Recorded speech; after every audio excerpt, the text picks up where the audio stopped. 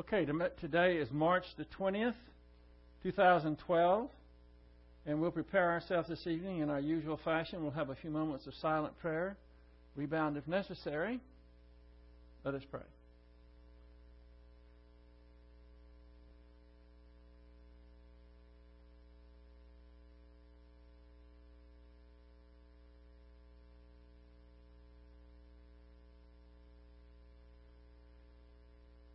Heavenly Father, we thank you for the stability, the security,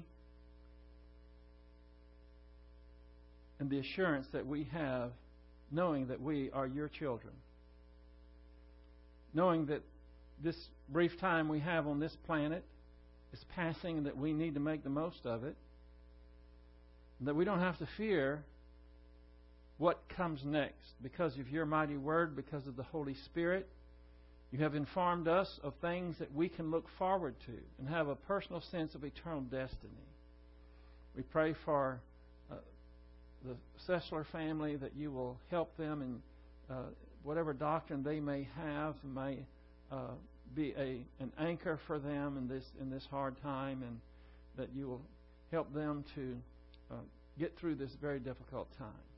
And we pray that you will help us this evening to focus and concentrate. For we pray it in Christ's name. Amen. I have got an email today from Amir Shlomo, the Consulate General of Israel in southwest area of the United States. He's just bringing up some information about the shooting that went on in France. He said in Monday's shooting at Ozar Hadara, a shooter first gunned down a rabbi and his 4-year-old and 5-year-old sons. He then proceeded to chase down the 7-year-old daughter of the school director, shooting her point blank. This horrific display of violence has shocked the world, bringing thousands of people together in mourning. This is something that, unfortunately, is all too common. We see this all the time. And of course, this is just another act of anti-Semitism.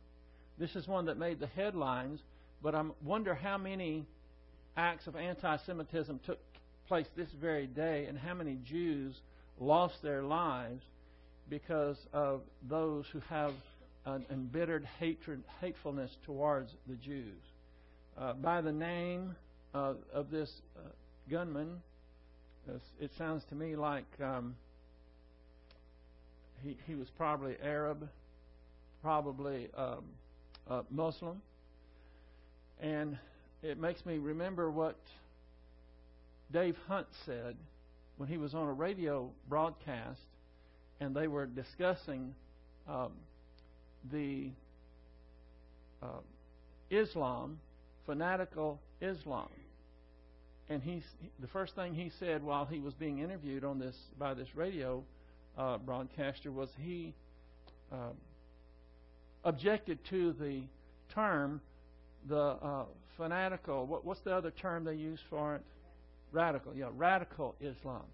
He said this is not radical Islam. This is fundamental Islam. These are fundamentalists, not radical. They're only functioning as the Quran instructs them to function. So we live in a very violent world. We need to be thankful to God for every day that we have. One other thing I wanted to touch on before we get into our lesson. And here is another headline that I saw today. I hadn't had these up. I had one up? Okay. This one here. H.R. 347, free speech, protecting free speech protesting is now a felony punished by jail. Have any of you heard this on the mainstream media? No. Fox News? Okay. I researched some of this on the internet. Last week, I'm reading this. It says, last week, President Obama signed into law the Federal Restricted Building and Grounds Improvement Act of 2011. It's known as H.R. 347. This law permits Secret Service agents to designate any place they wish as a place where free speech, association, and petition of government are prohibited.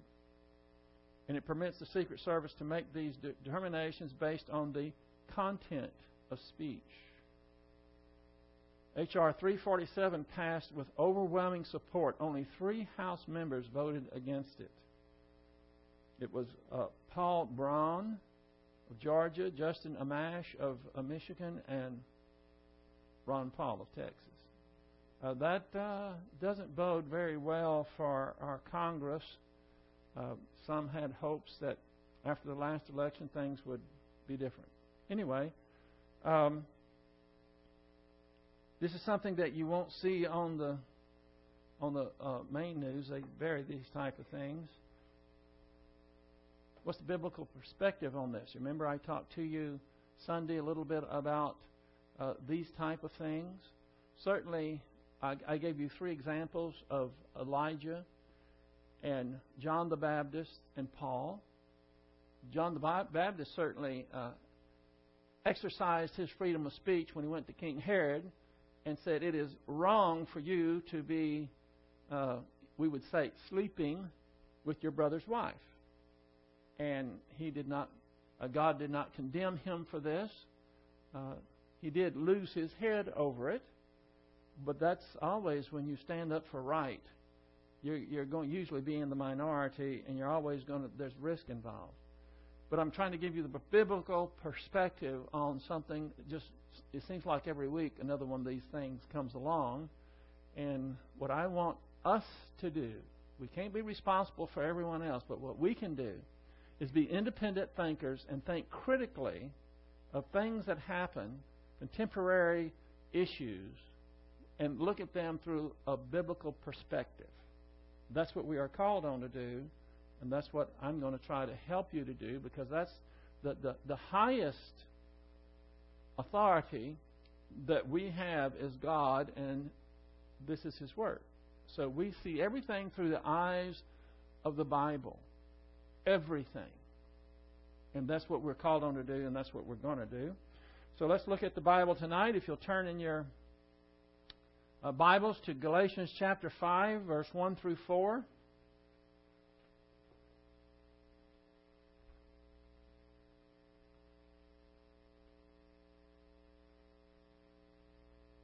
We're just going to nearly speed read through this because we've been over it, but I do want to touch on it again.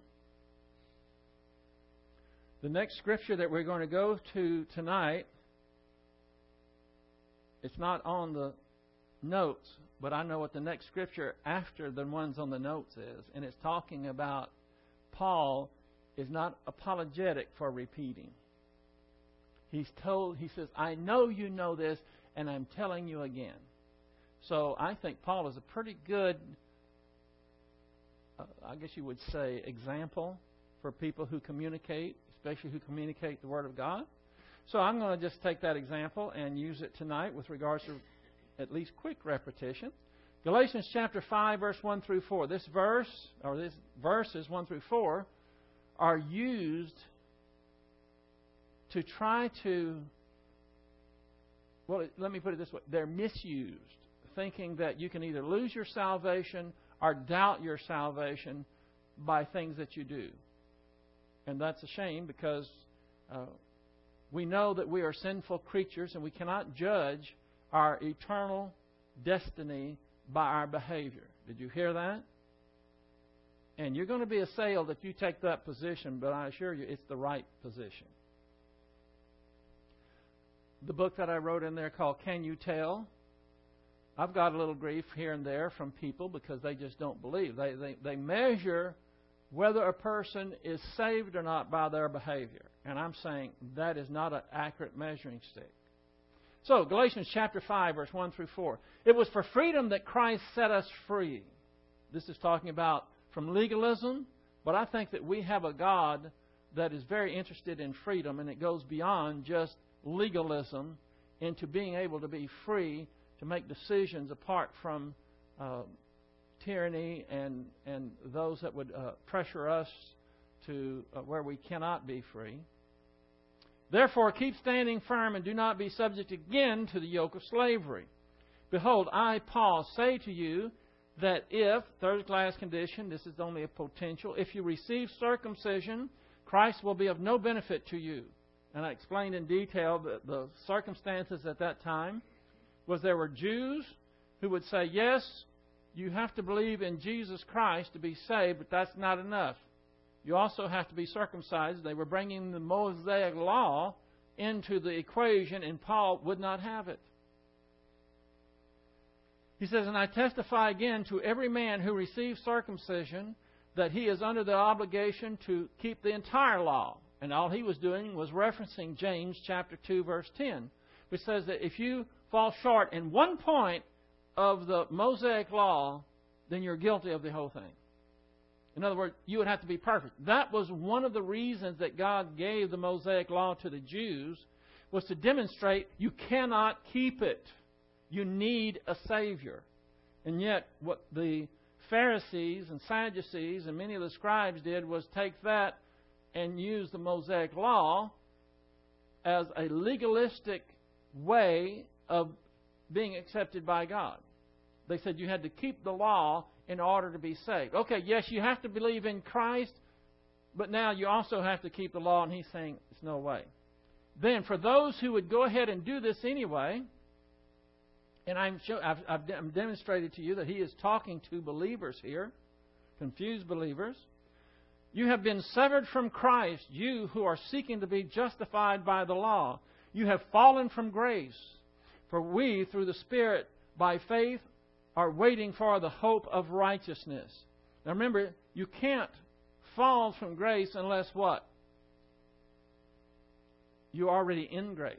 Unless grace was already, you understood grace, you were in the bounds of grace, then you fall out.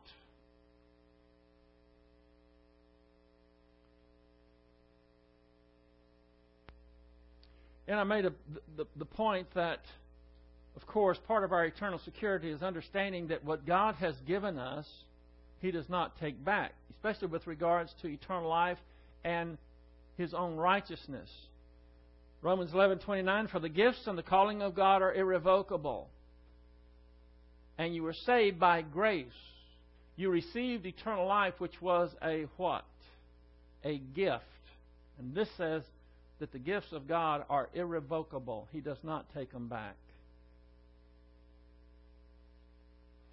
Now, what happened if they did undergo circumcision in order to try to fulfill the Mosaic law? They would return to a yoke of slavery and legalism. It doesn't say that they're going to fry in hell. It's showing that and that's one of the worst punishments, by the way, you can do, is to get disoriented with regards to grace and fall back into legalism.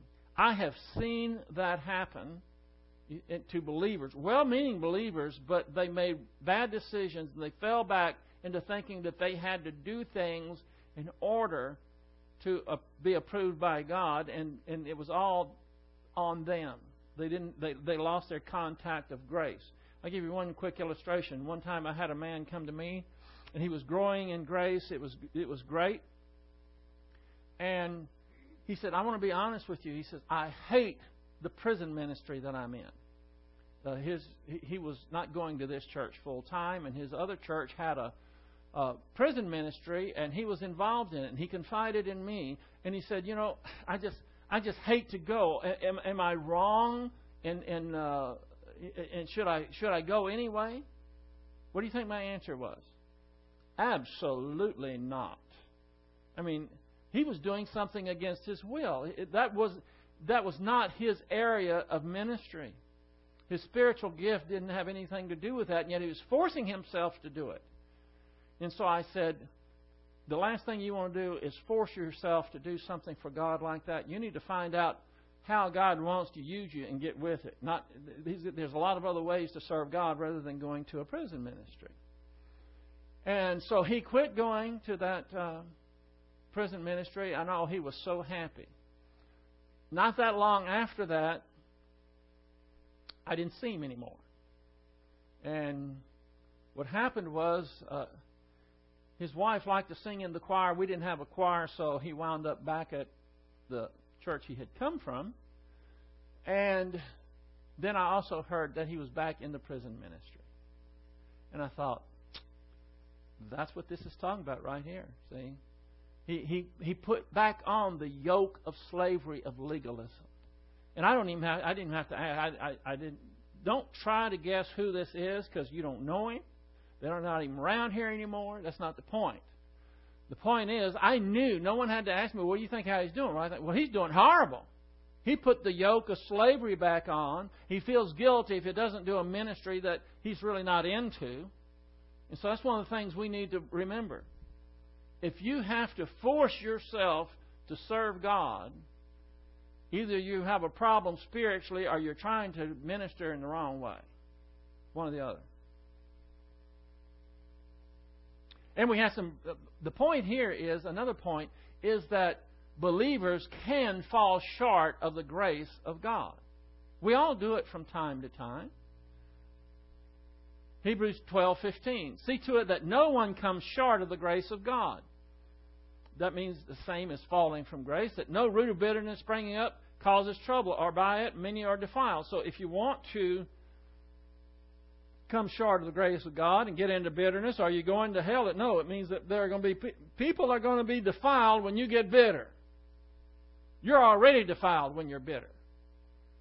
But what's going to happen is that bitterness is going to, I was going to say spill over, but maybe I should say spew over to other people. There's enough poison and venom in the air to, So it's not falling short of the grace of God. Coming short of it doesn't mean you're going to hell. It means you're going to be defiled in others as well. 2 Peter 3:17. Be on guard lest, being carried away by the error of unprincipled men, you fall from your own steadfastness. Falling from your own steadfastness is the same as falling from grace. In other words, these unprincipled men carry you away into error. And they could carry you away. There's some people who would tempt you to get into lasciviousness. There's some who would tempt you to get into legalism. This is the ditch on each side. We have to stay straight ahead with doctrine and not let these things distract us. 1 Timothy 6:9 and 10. But those who want to get rich fall into temptation and a snare and many of foolish and harmful desires which plunge men into ruin and destruction. For the love of money is the root of all sorts of evil, and some, by longing for it, have wandered away from the faith and pierced themselves with many a grief. Are believers guilty of this? Absolutely.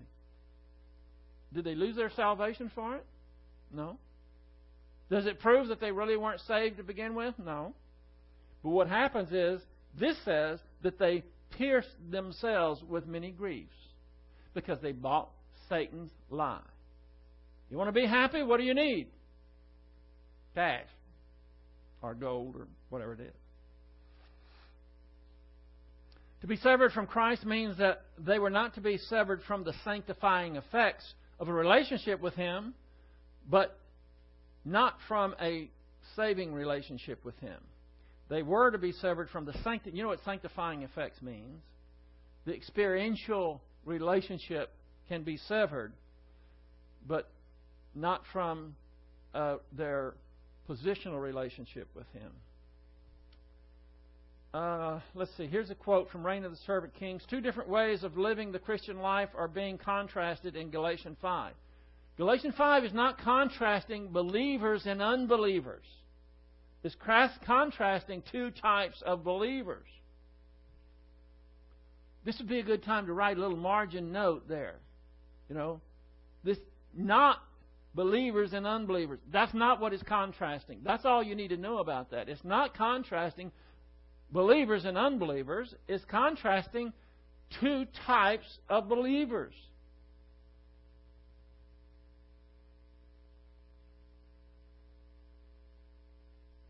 It's not contrasting 2 different eternal states. What was Paul contrasting? Grace and law. Therefore, to fall from grace is to fall into law, not to fall into damnation. If you can rightly divide this verse, if you are able to articulate this to others, you are in the top tier, as what they're saying now about the political candidates. You are in the top tier of believers. But don't get the big head.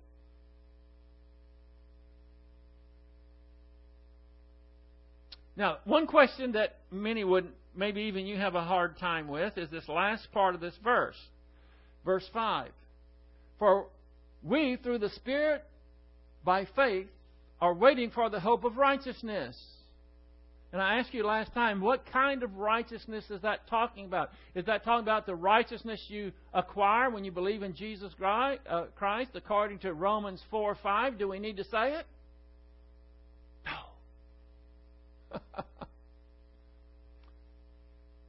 To the one who does not work, but believes on Him who justifies the ungodly, his what? Faith is credited as what? Righteousness. Is that the kind of righteousness that it's talking about here? No. How do we know that? Well, first of all, you don't hope for something that you already have, do you? And nothing in this is salvific. Why would he switch all of a sudden and say that we're hoping for righteousness, which we already have, because we have it from the moment of salvation? Wouldn't be salvific. What he's hoping for is to be experientially sanctified. You got that? This whole thing has to do with believers who can get it wrong. They were getting it wrong, some of them. Some of the Galatians bought the lie that they need to start dabbling into the Mosaic law and doing things in order to be saved. And he said, no. If you do that, you've been severed from Christ and you've fallen from grace.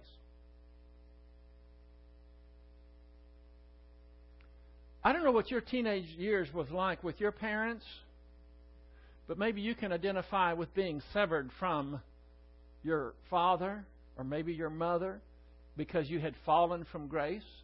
Did that ever happen? Oh, y'all are a pious bunch. If that happened, did that mean you were no longer their child? You know what? Nothing can change that. I have to admit, there was a few times I had fallen from grace. Probably less times than you might imagine. But there was times that I had fallen from grace. And I guess you could say that I was severed from a cordial relationship. Okay, well, I hope you get the point. These aren't really that hard if you just slow down and look at what they're saying. Okay, this is where we're starting to plow new ground tonight, and this is really going to be a great verse for us to understand what we're trying to get across. Why are we going through these verses? Because I want you to look at these verses that people would say are salvific. They would say this is proof that you can lose your salvation. This is a proof to show whether you are truly saved or not. All of that is salvific. And these verses that we are going to are not salvific. I hope you know what I'm talking about when I say salvific. They don't have anything to do with your eternal salvation. Go ahead and turn in your Bible to 2 Peter chapter 1, because there's a few verses that I don't have on the board, and you have to see the whole context. By the way, anytime somebody has a verse that is in question, just don't go to the verse. Go to the verses before it. Go to the verses after it. See what the context is. Apart from that, no one can know.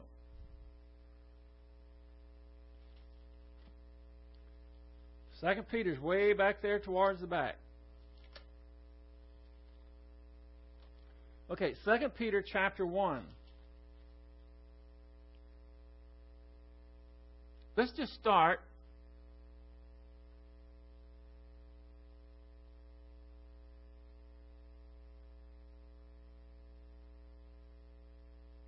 Let's just start with verse 2. Okay? Verse 1 is somewhat of a typical greeting. Verse 2. Grace and peace be multiplied to you in the experience of God and Jesus our Lord.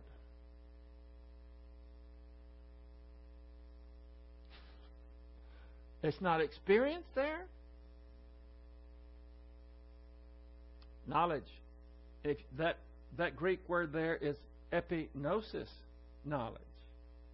This isn't gnosis knowledge, just something that's understood, but full knowledge, which means you comprehend it, you believe it, you've assimilated it, now it's part of you. Grace and peace be added to you? No, multiplied. Isn't it great that grace can be multiplied?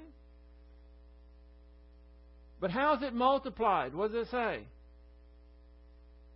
In the knowledge of God and of Jesus our Lord.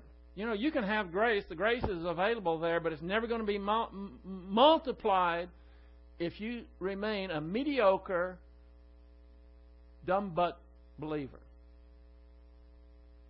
And I've cleaned that up. Verse 3.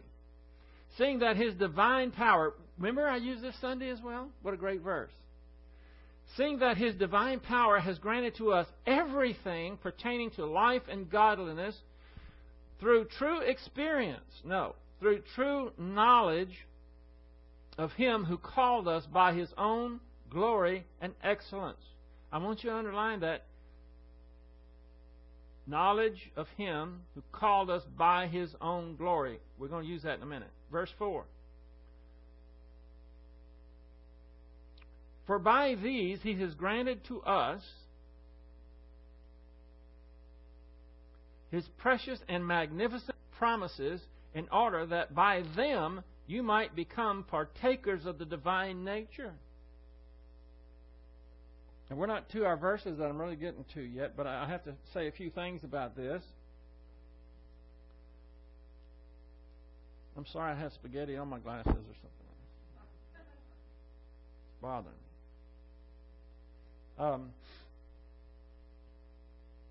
He has granted His precious and magnificent promises in order that by them you might, underline might, that you might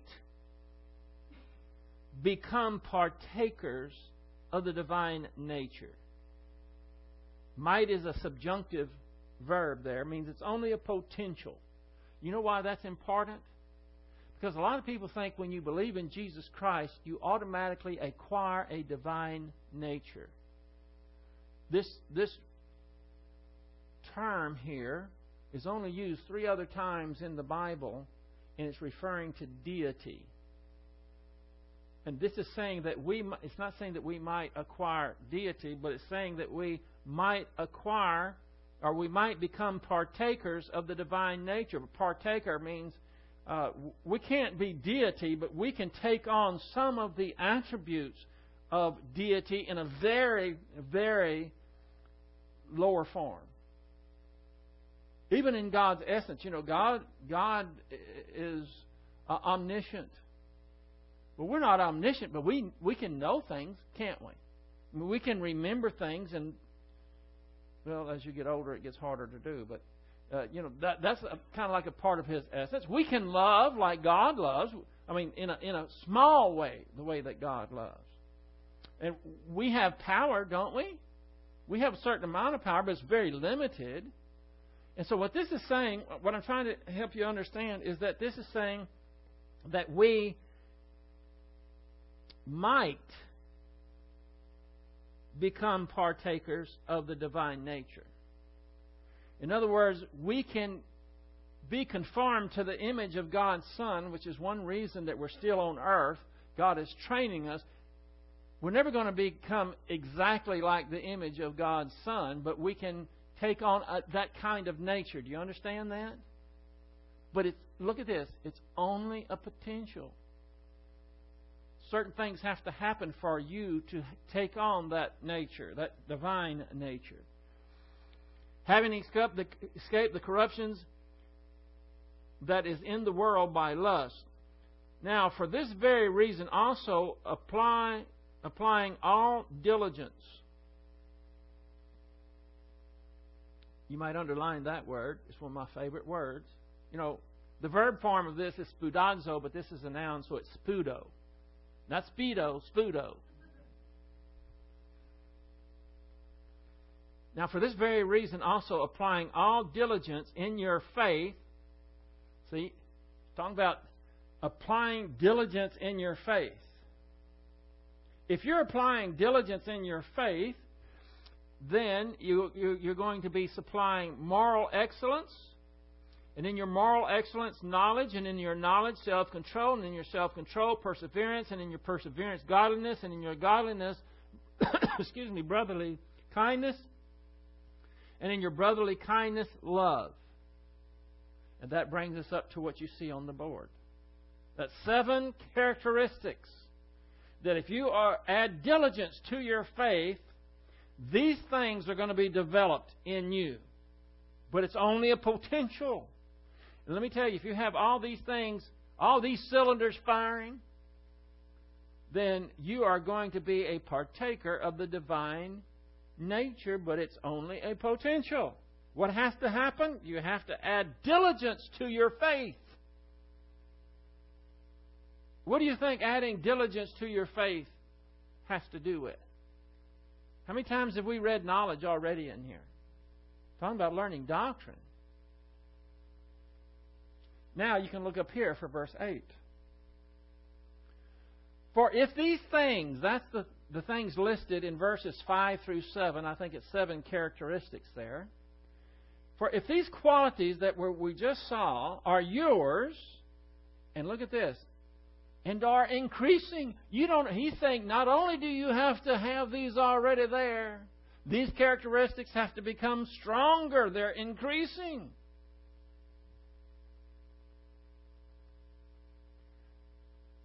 They render you neither useless nor unfruitful. Who's he talking to? Believers. And if he says, if you have all these qualities and they're increasing, then they will render you neither useless nor unfruitful. What does that mean? If you don't have these qualities, what might you wind up being? Useless and unfruitful, right? For believers. See? But then he adds to this, neither useless or unfruitful, what? In the true knowledge. There we have that word again. That pesky for some word. You know, I looked in my notes today of 2 Peter. I wish I'd have put him up here because I was showing you a contrast between the New American Standard Version of these verses and the Message so-called Bible interpretation or guess. And they didn't have word knowledge. It was all experience and all. Anyway, true knowledge of our Lord Jesus Christ. In other words, if you have these qualities, these characteristics, and they're increasing, then you're not going to be useless nor unfruitful in the true knowledge of our Lord and Savior, or in our Lord Jesus Christ. Now, it appears to me that if you don't have those characteristics, then you can have a knowledge and it's still going to be useless and unfruitful. Why? Because it has to be true knowledge. In other words, we were just in Galatians. If someone is trying to say that you can produce these 7 characteristics by gritting your teeth, and if you do this, then it's going to make you fruitful and useful. Is that true knowledge? No. True knowledge is the whole realm of doctrine, including the grace orientation. It's all the only way that you can acquire those 7 characteristics is 2 things have to happen. Of course, you have to be a believer. The Holy Spirit is going to develop them in you. But there's still one thing missing that I was just talking about a minute ago. Do y'all remember what it was? Right, you said it. You have to add diligence to your faith. Those are, you got to, it's like a recipe. You got to have all the ingredients. And I've tasted some really good carrot cake, but I've never tasted carrot cake like Mimi makes. I don't know what her ingredients are, but she's got all the ingredients in there. And that's the same thing here. You have to have these 7 characteristics. They have to be increasing. And it has to come from the Holy Spirit. And you have to have what else? You have to add diligence to your faith. What do you think of when you hear diligence? I mean, not the word spoudazo. Diligence is associated with what? Huh? Work, right, work. There's work involved. I don't know, but didn't you have to work to get here? You didn't just snap your fingers and have your butler come and carry you out and put it in your limousine and have a chauffeur drive you here, did he? Did you have all the maids and coachmen and, I'm thinking about this show. I've been watching Downton Abbey. It's tremendous. I would highly recommend it if you haven't heard of that. It's a series. And these people didn't even dress themselves. I'm talking about the super rich. What do they call the people that dressed them? Valets? Yeah, they would just stand there and they would get the clothes, they would put them on them, and they would dress it all up like this, and they would go and people would open the door for them, they'd walk out, they'd haul them in the coats, they'd take them where they're going.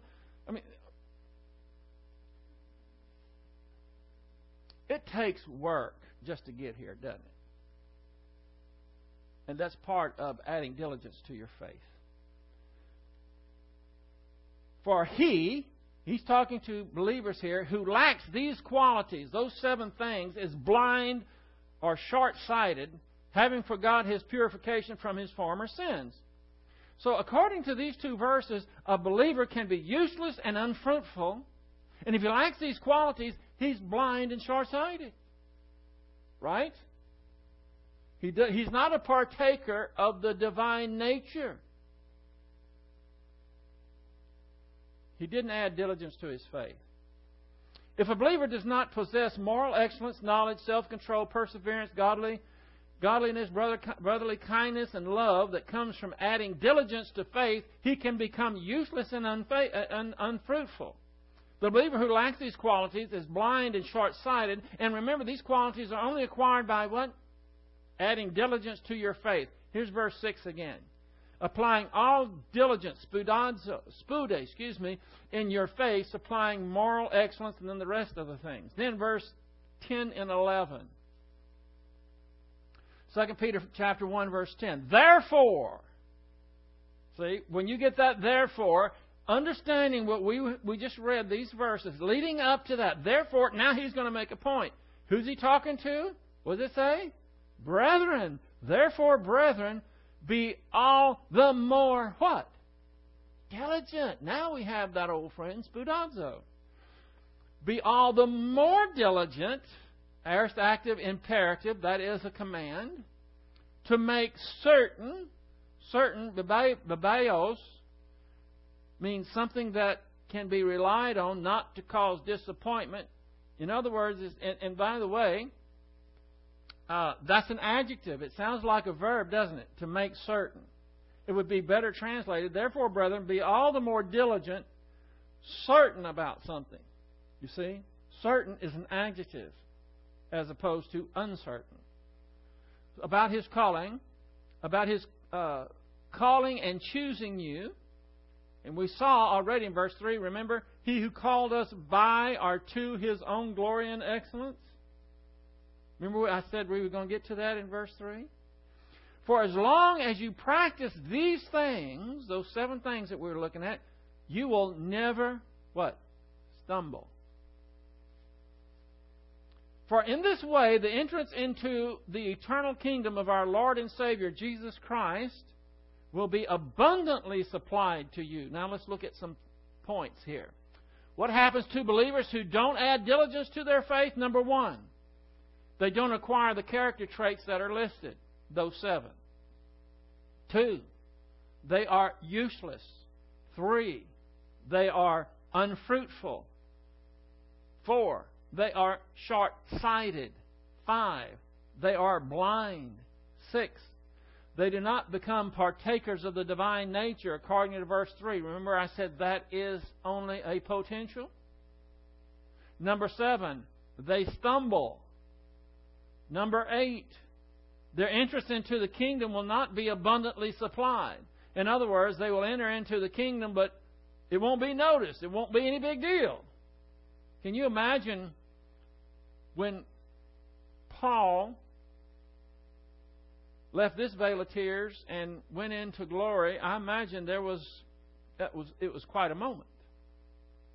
Do you see anything on this list about hell?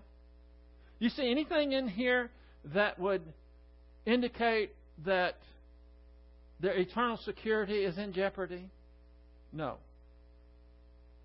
These are the things that could happen if they don't make certain about their calling and choosing. Now, this is the thing here's where we're going to zero in on the few minutes we have left. Be all the more diligent to make certain, or sometimes they say make your call and election sure. That might be your translation.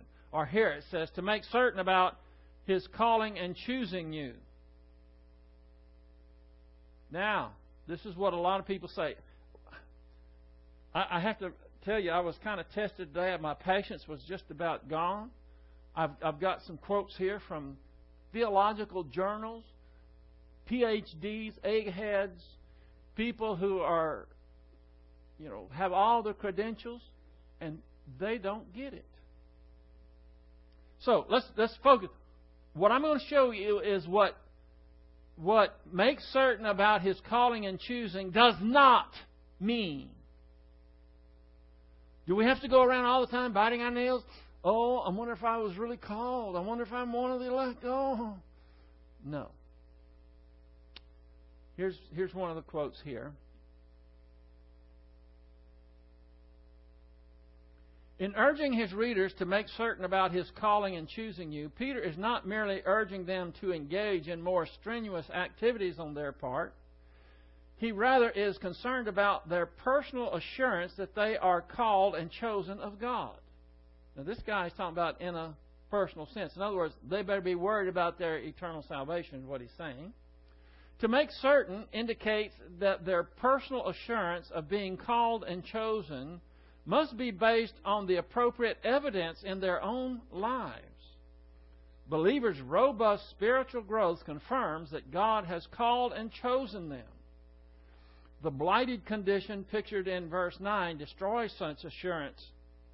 Election comes from God alone, but man's behavior is the proof or disproof of it. Where's the grace in that? He's saying you can tell by their behavior. Here's another one. The assurance of the reality of faith comes with its product. One of the signs of eternal life is that its faith has a product, its continuance. In other words, you have to continue to have this faith, see? When faith is real, it produces results and it abides. Really. Has there ever been a time in your life where you had some doubts? This does not deny sin, carnality, or the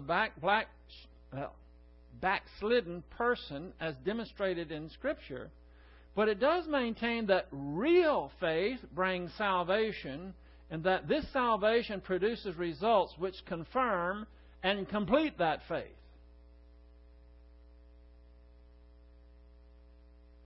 I'm not going to read. All of these are from the Bibliotheca Sacra. That's the journals from Dallas. These are from journals from Dallas Theological Seminary. All of these. Here's another one. Assurance is something a believer must gather by deduction from the change that he sees in his life. Salvation is promised in the Bible to those who believe. The only way, however, a person can know whether he has truly believed is by seeing the fruit of the Holy Spirit's work in his life. Therefore, the nature of this fruit is an important issue if the believer is to know that he has eternal life. Among the Puritans, whole volumes were written to teach how a person must have assurance of salvation and to contrast false presumption with true assurance. So where are they looking to get this assurance? Look at this. Therefore, the nature of this fruit is an important issue. I'm reading in the middle there. If the believer is to know if he has eternal life. Is that how you know you have eternal life? By the fruit you're producing? This is the last one. I just couldn't stand it. I just went to one and another. Listen to this one. How could Peter's audience make their calling and election by God sure? In the same way James's audience could, by examining the fruit of their lives, that would either vindicate them as true believers or condemn them as professing hypocrites. So he's also including James in this, the whole idea of James that we spent all that time on by looking at your behavior. And they missed the whole point. Finally, we get one, and it might come from a peculiar place to some of you maybe, but Martin Luther got it right. Look at Martin Luther. Martin Luther wrote that saving faith is the sort of faith that does not look at its own works, nor at its own strength and worthiness, noting what sort of quality or new created or infused virtue it may be. According to Luther, it comes from relying on the promises of God's mercy in the gospel, and not from any sense of internal change. For certainty does not come from any sense of internal change, from any kind of reflection on myself and on my state. On the contrary, it comes solely through hearing the Word, solely because and insofar as I cling to the Word of God and its promises. All right, finally, someone gets it right. The only reason that we can stand and tell others with absolute dogmatism, the only reason we don't have to fret in the middle of the night and wonder, I'm wondering if I'm going to heaven or not. When you embarrass yourselves, when you feel guilty and ashamed for things that you have done, or maybe should be ashamed and feel guilty about it, whenever that happens, there is no reason for that anchor, that stability of your eternal security to be in jeopardy in the slightest. Why? Because it all depends on the Word, upon His promises. And what do we know for certain? What is the bedrock foundation of the Christian faith? We call it faith alone in Christ alone. That's what salvation is all about. Because the Bible says if you have faith, no qualifiers, not a lot of faith or abundance of faith, nothing about quality, quantity, or anything. If you have faith of the mustard seed in Jesus Christ, what does that mean? It means that you are the possessor of eternal life. You are the possessor of God's own righteousness. We don't even look at our faith. I don't even know when I was saved. Listen, if I had to go back and they say, you need to look at your faith and make sure it was the right kind. I mean, if you don't have enough fruit being produced, if these things aren't in you, that these 7 qualities, and they're not going, you could be shortchanged there. Well, I would be in big time trouble because I don't have a clue when I was saved. I walked the aisle till it was wore out. Maybe one of those times it took. Maybe the first time, the second time, the 15th time. I don't know what time it was. You don't have to know that. And I've had people ask me, we want to hear you're a pastor, we want to hear your testimony. I said, no, you don't. My testimony is I don't know when I was saved. How about that? Huh? But I know it now. How do I know? Based on my experience? Based on when I know that I was saved? I don't even know when it was. I know that I'm saved because the Bible says if I believe in the Lord Jesus Christ and I'm trusting in Him and in Him alone, I have eternal life. That's why I can say it with assurance. It has nothing to do with me. It has everything to do with Christ giving me a gift that I accepted simply through faith. So I think we're going to end here on this high note of Martin Luther after all of that garbage that we heard. Listen, I wade through these journals. I picked the best that illustrate the points. How long did it take to go through these few little excerpts from these articles? What, 10 minutes, 5 minutes? You know how many hours that I searched to get these to you? And how many things I just nearly wanted to gag. I find it today. I said, I could have given you 10 more that were saying the same thing. These are theologians and pastors are doing the same thing. They miss it. They're not even grace-oriented. They go to Galatians chapter 5, verse 1 through 4 and say, you can be severed from Christ. You can fall from grace. You can lose your salvation. They do not have the keys that you have. At least I hope you have it. I've been hammering on it to tell what is salvific and what is experiential. And when you are grace-oriented, it shouldn't be that hard. You can look at the verses. By the way, what happens if they... Let me get back up to this verse. This is the one. Make certain about your calling and your choosing or your election. What happens if you don't do this? It says you're going to stumble. Where's the fire of hell in here?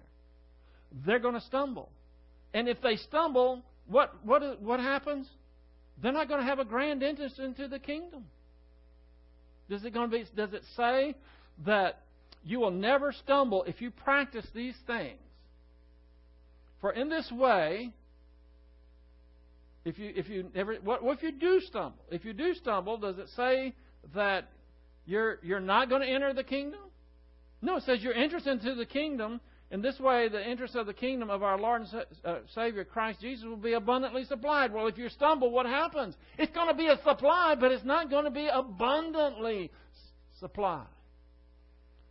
A lot of people on earth want to be famous. They want to make a big splash. Sig transit gloria mundi.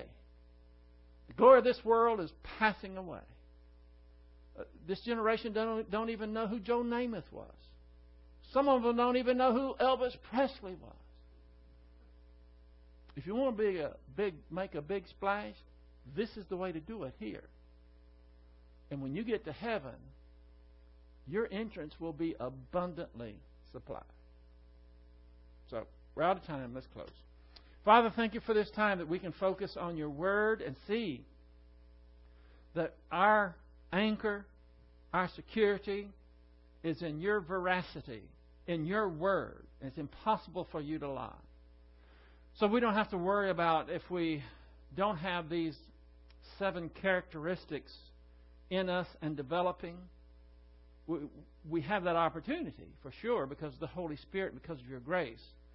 But if they're not, we don't have to fret and wonder if we're truly saved. We don't have to worry that we're going to fall from grace and lose our salvation. We're so thankful that your plan incorporates everything depending upon who and what you are and not who and what we are.